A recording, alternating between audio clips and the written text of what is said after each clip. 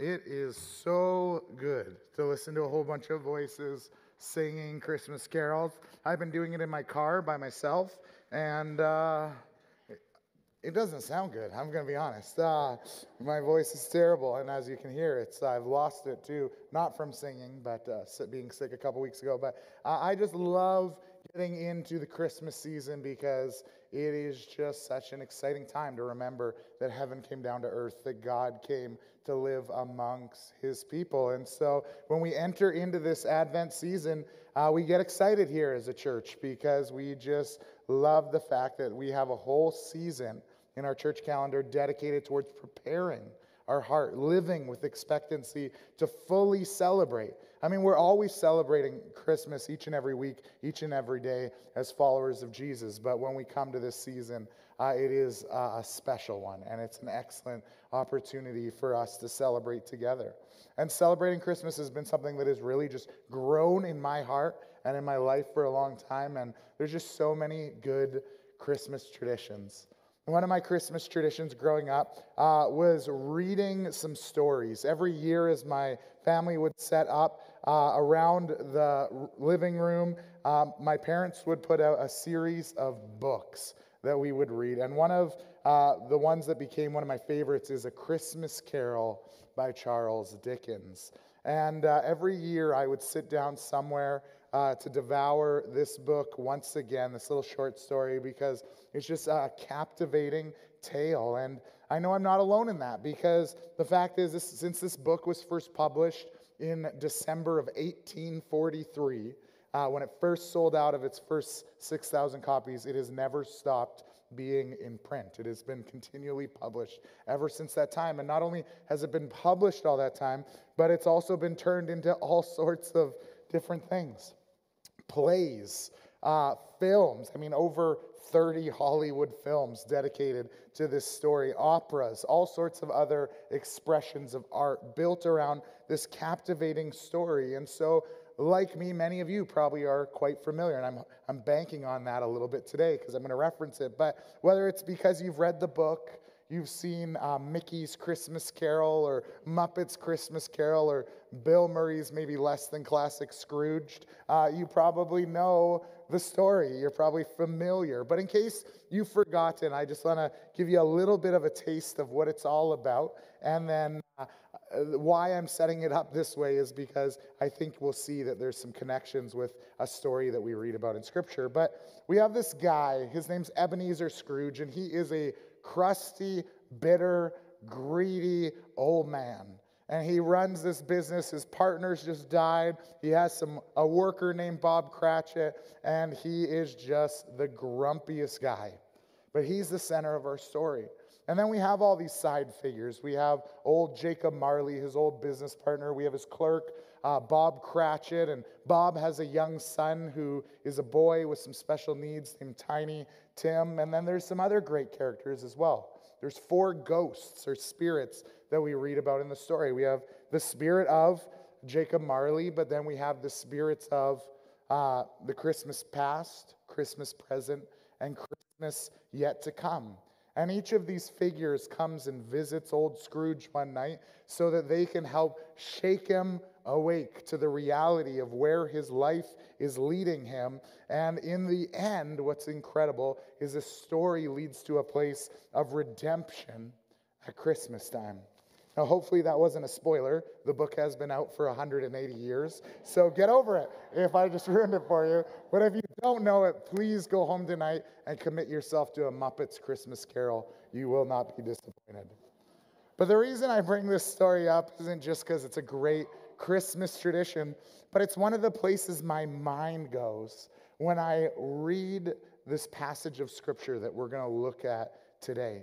Today we're going to be in Luke chapter 12, looking at verses 13 to 31. So if you got your Bible, I'd love for you to join me there. If you don't, we'll have the words up on the screen. But as you're turning there, let me tell you why we're going there. This isn't sort of a traditional Christmas text, Normally, if we were coming into Advent season, we'd focus on maybe Luke chapters 1 and 2 and telling the Christmas story. Maybe we'd look for the 4 weeks of Advent at 4 famous figures or perhaps the 4 Christmas songs that we have in the Bible. But this year, I want to come to this place because I think we're all out of room.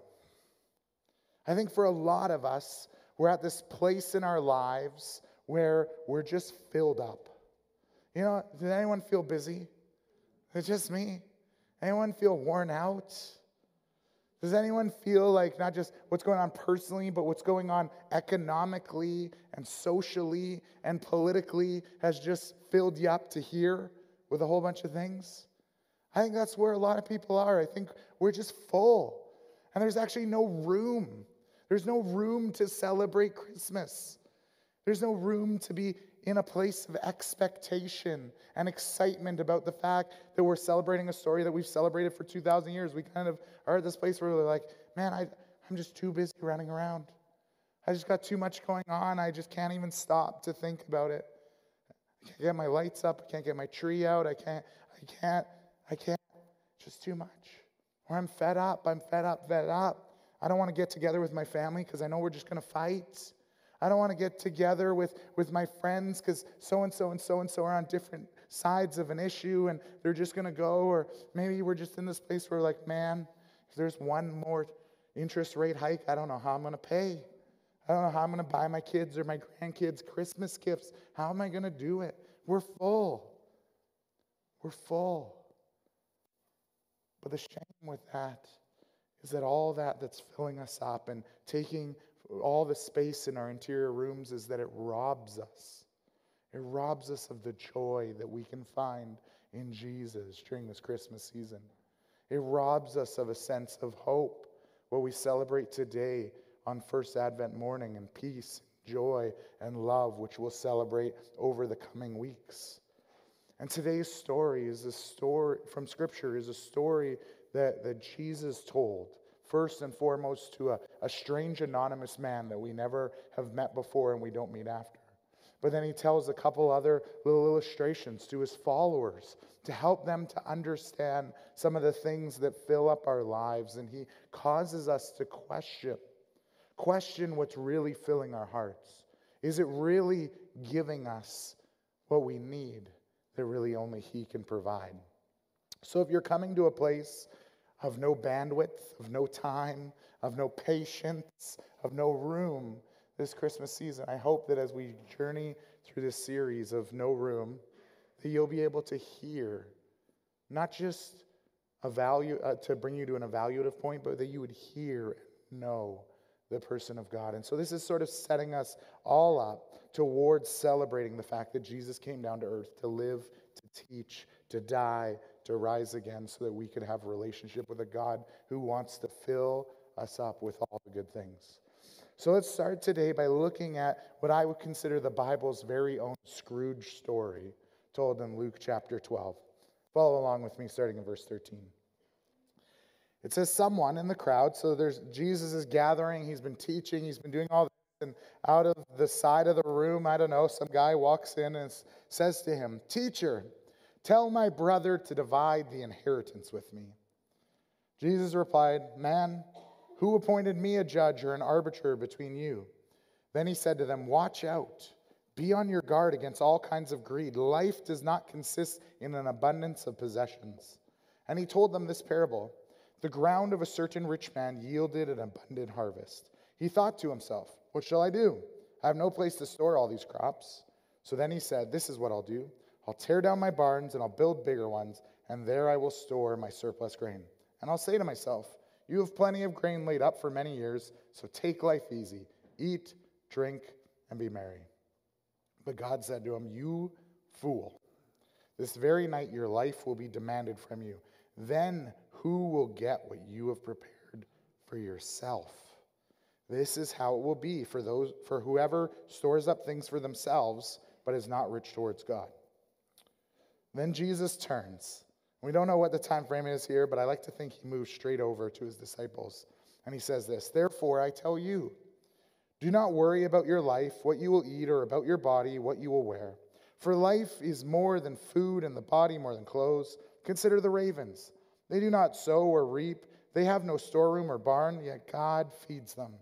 And how much more valuable are you than the birds? Who of you, by worrying, can add a single hour to your life? Since you cannot do this very little thing, why do you worry about all the rest? Consider how the wildflowers grow. They don't labor or spin, yet I tell you, not even Solomon in all his splendor was dressed like one of these. If that is how God clothes the grass of the field, which is here today and tomorrow is thrown into the fire, how much more will he clothe you, O you of little faith? And do not set your heart on what you will eat or drink. Do not worry about it, for the pagan world runs after such things, and your Father, he knows that you need them. But instead, seek first his kingdom, and these things will be given to you as well. I love this passage of Scripture because there's these sort of two moments that get woven into one. Jesus takes two opportunities to teach and bring his followers to a place of learning to receive from him. They learn to receive from him instead of worrying about what they have on their own. The first opportunity we see, of course, is Jesus coming into the midst of a family conflict. In verse 13, we have this moment where this anonymous man comes out of the crowd and he comes up to Jesus. He says, Jesus, I want you to help me out. Now, to us, this seems really weird. This seems like sort of a strange thing. Why would you go up to some random dude talking in a synagogue and be like, hey, Jesus, I want you to figure out my inheritance? Well, in Jesus' day, this was actually not that uncommon. In Jesus' culture, it was totally normal for someone who was going through a debate with family to go to a rabbi or a teacher of the religious law and come to them for some clarity and for some direction and perhaps for some regulation or redirection that has to do with the Jewish law. And the inheritances that the people would have received in those days would have been connected to some of the religious laws that had been passed down through generations. Now, this man is presumably a younger brother, a younger sibling somehow. And we know from this context that his dad's passed away. And culturally what happens is when dad passes away, there's a portioning out of the estate. But the oldest brother always gets a double portion. And so we assume this guy isn't the older brother because he's not complaining that he got a double portion. We see that he's going, hey, Jesus, I don't like this. This doesn't seem right. My dad loved me too, yet this guy gets a double portion, and I over here get whatever is left over. Or maybe there's other brothers too, we don't know. But he says, Jesus, you got to take this wrong and right it. Jesus, help me out here. Help me get half of the estate. You say you love people. You say you want to provide for people. I'm not getting provided for. Help me out here, Jesus. Now, there is something Jesus could do. Jesus, as a rabbi, could come in and arbitrate and deal with the family estate. But what Jesus does instead is he speaks to the man's heart. He confronts the underlying motivation that's taking part, that's filling up the room in this man's heart and mind so that he can't think of anything else. And we've seen this. Anyone who's ever been around a family who's fought about family money has unfortunately witnessed that sometimes the worst part of us fills us up and pushes everything out, relationships, God, and many other things. And so Jesus, he wants to address this, and he wants to speak into their life. And so in verse 16 to 21, we see that he tells them a story. He creates this parable of sorts to help people to think, or this man specifically to think about what goes on. And so he tells the story of this wealthy man who builds up his agricultural empire and gets to this point where his barns are full and he doesn't have enough room for everything else. And he thinks to himself, what am I going to do? Well, I'm going to build a bigger farm. I'm going to build a bigger barn. And then I'm going to have everything else I could possibly need. And I'm just going to kick back and relax and enjoy. It's all going to be for me. And so that's what he does. He goes, tears down his barns and builds up new ones and gets his workers to haul everything into the barn. And one night he kicks back. I just picture him on the deck looking out over the farm. There's the bright new red barn. He's got his glass of wine and he thinks, yes, I've got it. Little does he know, though, that very night God's going to call him, oh, your life's over. This is it. Now's the end of your road. And this leads Jesus to say, this is how it will be for whoever stores up things for themselves, but is not rich towards God. I think another way we can think about that when we're thinking of room, this is how it will be for everybody who fills up their own lives with the things they can accumulate rather than making room for God. In this moment, Jesus gives a bit of a prophetic warning to this young man. He says, this is the track that you're on if you allow yourself to be consumed with the wrong thing. In the midst of Jesus' teachings, in the verses before, we see that he's giving some warnings and encouragement. He's saying, you're missing out receiving the life-giving truth I'm trying to give you because you're singular in focus. In a sense, he's like the ghost of Christmas yet to come in the Scrooge story. If you remember the Christmas Carol, you remember that as the three spirits come and visit Ebenezer Scrooge, they all take him to different places or visions of seeing what his story is, what it was, and where it will take him. And then this final scene with the final spirit, the spirit of Christmas yet to come, he gets teleported through a number of different rooms and then ultimately out to the graveside, where he comes to a place of his tomb. But he finds out that not only will there be death for him, but his death will ultimately lead towards the death of another little boy named Tiny Tim. In this story, what's trying to happen is the Spirit's trying to reveal to Scrooge that there needs to be a change. Likewise, in an even more powerful way, Jesus wants people to hear him. Don't fill your life so full of things that will leave you with a sense of false security. Fill yourself up with the things of God. Be rich towards God so you can receive more of him. Jesus goes on and teaches this many other times throughout scriptures. Pour yourself out so you can be filled with me. Otherwise, you just work and worry for little to no reward that you will never be able to take with you. That's why right before he gave the story in verse 15, Jesus said, watch out. Be on your guard against all kinds of greed. Life does not consist in an abundance of possessions.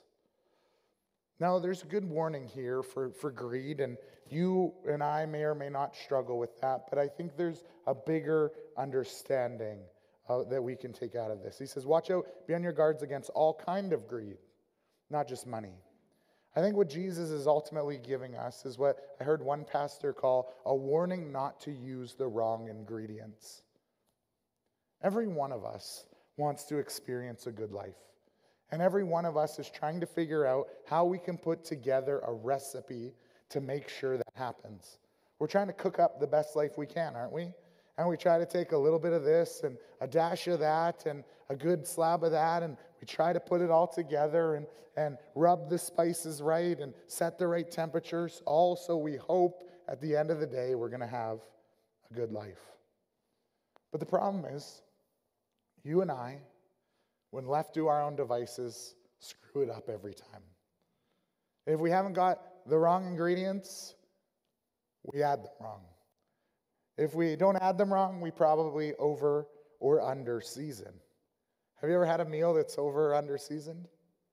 Have you ever had something where there was a substitute that just really shouldn't have taken place? Hello, Brussels sprouts and kale. Why are they in anything? I don't know. Amy likes to joke with me about, there was this one time, I was so proud, I love to cook.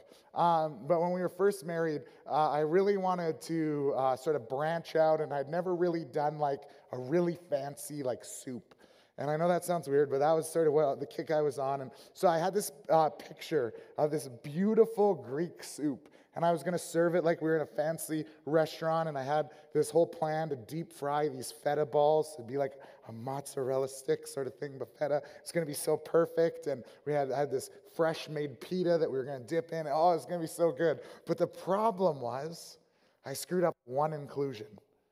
I had everything perfect. The broth, it was just awesome.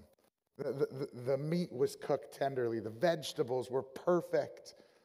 But the rice I didn't account for doing properly. If you don't do rice properly in soup, you know what happens? It absorbs all the broth. and it becomes no longer a soup, but a sludge. And so I had spent an entire day while Amy was at work perfecting this recipe, only to throw the rice in at the end, and it was trash. That night for dinner, we had fried feta and pita because the soup was so bad that we could not even eat it. The right ingredients, even added in the wrong way, can lead us to all sorts of disaster. For this man who came to Jesus, he wasn't seeking something that was necessarily wrong in and of itself. We all need money to get by. We all need possessions to a degree to ensure we have some level of security. But this man, he became so fixated on the wealth and the possessions and how it was to be distributed that it began to fill up his life. And he blocked out everything else that could be life-giving, including the teachings of Jesus. He was there in the room as Jesus had been speaking. If you look in your Bible just leading up to this, you'll see, if you've got a red letter Bible, how much red is written around this. Jesus is doing tons of talking, and the only thing this guy can think is about one thing. He doesn't have room. There's no room for Jesus, and Jesus warns him, you're going to miss out. This is going to lead you to emptiness and death if you don't take time to prepare the rooms. I want you to think about this description of Ebenezer Scrooge from the opening section of A Christmas Carol. It says, oh, but he was a tight-fisted hand at the grindstone, that Scrooge. A squeezing, wrenching, grasping, scraping, clutching, covetous old sinner. Hard and sharp as flint, from which no steel had ever struck out generous fire. Secret and self-contained and solitary as an oyster. The cold within him froze his old features, nipped his pointed nose, shriveled his cheeks, stiffened his gait, made his eyes red, his thin lips blue, and he spoke out shrewdly in a grating voice, probably like I sound now. A frosty rime was on his head and on his eyebrows and his wiry chin. He goes on and says he carries his own low temperature about him wherever he goes. He iced his office in the dog days of winter, and he didn't thaw out even 1 degree. At Christmas, we read part of that interaction with Bob Cratchit. It says external heat and cold actually had no influence on Scrooge. He had no room for it to penetrate in. No warmth could warm, no wintry weather could chill him.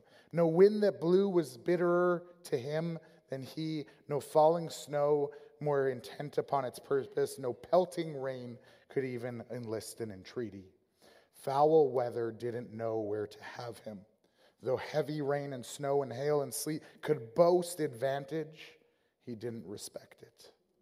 They came down handsomely, but Scrooge never did.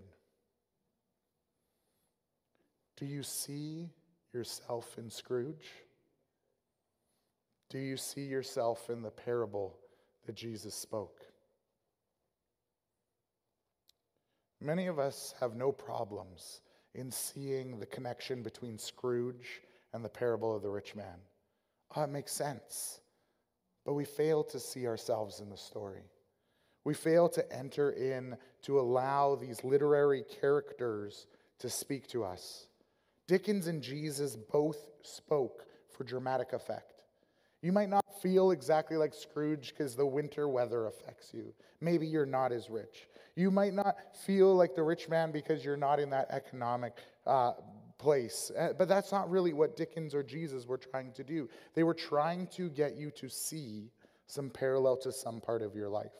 They're exaggerated for effect. They're given to you to cause you to ask the question, could that type of darkness exist somewhere within my heart? Could my rooms be so full too, just like these men? Could I be missing out on what Christmas is about? Could I be missing out on what a life worth living looks like? Am I headed towards ruin? These are the questions that we're supposed to ask. My hope as we go into the Advent season is you ask yourself the questions, am I using the ingredients that God has given me in the right measure? God's given lots of great things, but anyone we take and own as an idol will end up leading us to ruin. Am I aware? Are you even aware of what the ingredients are? Are you aware of what your idols are? Do you know what's gripping your heart? Do you know the things that are shoving Jesus out of your heart, mind, and soul? These are the questions that Jesus wanted us to ask. And so Jesus spoke to this man, and I believe Luke included it because he wanted us to understand, because many of us would struggle with wealth and that sort of thing. But he goes on from that place just so we don't get hung up on the money. He turns and talks to his disciples about another ingredient that a lot of us add, which will ruin everything, which is worry. That's why in verse 22, we have this story where Jesus says, I tell you, don't worry about your life, what you will eat, or about your body, what you will wear. For life is more than food, the body more than clothes. Consider the ravens. They don't go about anything, but God still provides. Who of you can worry, or who of you can add something to your life by worrying? None of you. So why do you keep doing it? Look at the fields. They have beautiful flowers that God gave. They didn't have to work for that, but God's good. And so he'll provide even for something that will die so quickly like grass in the Middle East. If God's willing to do that for ravens, and he's willing to put lilies in a field, how much more will he care for you? So instead of worrying about what you're going to fill up your life with, instead seek his kingdom. And more than what you could have added on your own will be given to you. And then you'll receive the gifts of hope, peace, joy, and love. You receive more of the fullness of his presence in your life as you allow these things to take place. You see, Jesus spoke about worry after finance because, yes, the two are related, but it helps us to sort of extrapolate this, our understanding. It's easy for us to go, yes, I'm worried about that next interest rate bump that might make it more difficult for me to pay my mortgage. We might be wondering, is that nest egg I saved going to be enough to carry me through the rest of my retirement? We might be worried about those financial things. It's easy for us to get there, but we need to go deeper again. What about all those other things? Where am I going to end up? What does this look like to live a life well lived? And not just a life that I've scraped on by, worrying through all the rest. There's so much worry. So much worry. Worry is an epidemic. Anxiety is an epidemic in our society. And so Jesus wants to speak to you because he wants you to know the truth. That worry, that anxiety, that thing that you allow to fill in all your room is dangerous. I can be a worrier, for sure. I can for sure be a worrier. I often think through all the worst case scenarios of all sorts of things. It's part of what makes me great at my job. But the problem is that sometimes when I get in that mind and then I allow it to consume me, it fills up every room. What's interesting when we worry is the world doesn't expand. The horizon doesn't get any bigger. But our world actually starts to narrow. And we get more focused. That man who was worried about money, what happened? His focus shrunk in to one thing. And for you, it may or may not be your finance. It might be something else. But as you allow that worry to consume, that's exactly what it'll do. It'll fill up every room. And so Jesus wants us to come to this understanding. He wants us to know that he is the one who provides, and he can. I can provide everything for you. Look at what I do. I do it for the ravens. I love that in verse 24. It says, look at the ravens. They don't plant or harvest or store food, but God still feeds them. Aren't you more valuable? Now, in their society, ravens were considered awful, wretched animals. They've looked down on ravens in Jewish culture. For us, it would be like, look at the rats on South Fraser Way. God takes care of them too. I don't know why, but he does. But this is this idea, right? If God's even going to provide food for the rats that run down the gutter on South Fraser Way, how much more is he going to provide for you? You're so much more valuable. He cares so much more for you. And so he'll provide. Jesus is saying, look at the flowers. God made them too. Why? Fields don't really deserve it. And think about a Middle Eastern field. Grass doesn't last a really long time. It's going to die. But God's still so gracious to allow those fields when they're in bloom to look beautiful. God wants you to hear the sermon he's speaking to you. I've written down this quote because I heard Francis Chan once speak on this passage, and he said this. He said, every day a sermon is being preached to you, saying God provides and God sustains. That's what Jesus was trying to do. He was trying to remind us to look beyond ourselves, beyond our worry, beyond the things that are filling up our room, to see God. And he's preaching this story. He's giving a message of hope all over the place. Whether it's the ravens or the rats or the lilies, he wants to speak to you. And that's the beauty of Advent. That's actually why I get so excited entering into this season, because this is a season that's another sermon to you. It's another opportunity to hear about the goodness and provision of God. As we come into the Advent season, we see the ultimate provision of God for me and you. That God would come from heaven down to earth. That he would live a life so perfectly that he would be able to be our substitute in death, because we've all fallen short of the mark. We've all filled up our rooms, and in that we've gone against God. And we've led ourselves on a path of death and destruction. But God came down to heaven, from heaven to earth, to deal with that too. And so he died on the cross in our place as a perfect substitute, so that when he rose 3 days later, we could enter into a relationship with the God who provides and sustains everything. The ravens, the rats, and the lilies too. And he has done all of that so that we can make room. So that we can make room to be in relationship with him, because he loves us that much. The reason our church name is Emmanuel is because it means God with us. We sing those Christmas carols. Oh, come Emmanuel, right? That line is written through many carols because we celebrate that God is with us. Not just that he was God that walked upon the earth, but that he's a God in relationship with us. But in order to do that, we have to make room. For those of us who are hopeless, you've screwed up on the ingredients. You've come to this place where you're like, I've got nothing left. You're like the man who's got the full storehouse and he comes to the moment of his death. You need to hear the story of Advent today. God loves you. He knows everything that you've tried has led you to a dead end, and he has come to make room for you, because you can't do it on your own. You've already mixed all the wrong ingredients, but he says, I can redeem the soup that you call your life. I've died for you. I've risen for you. So that if you would trust me, if you would surrender everything in your rooms and allow me to fill you up, to be present with you, that I can bring you the hope that can only be found in me. God's presence counteracts the wrong thing that we fill our lives with.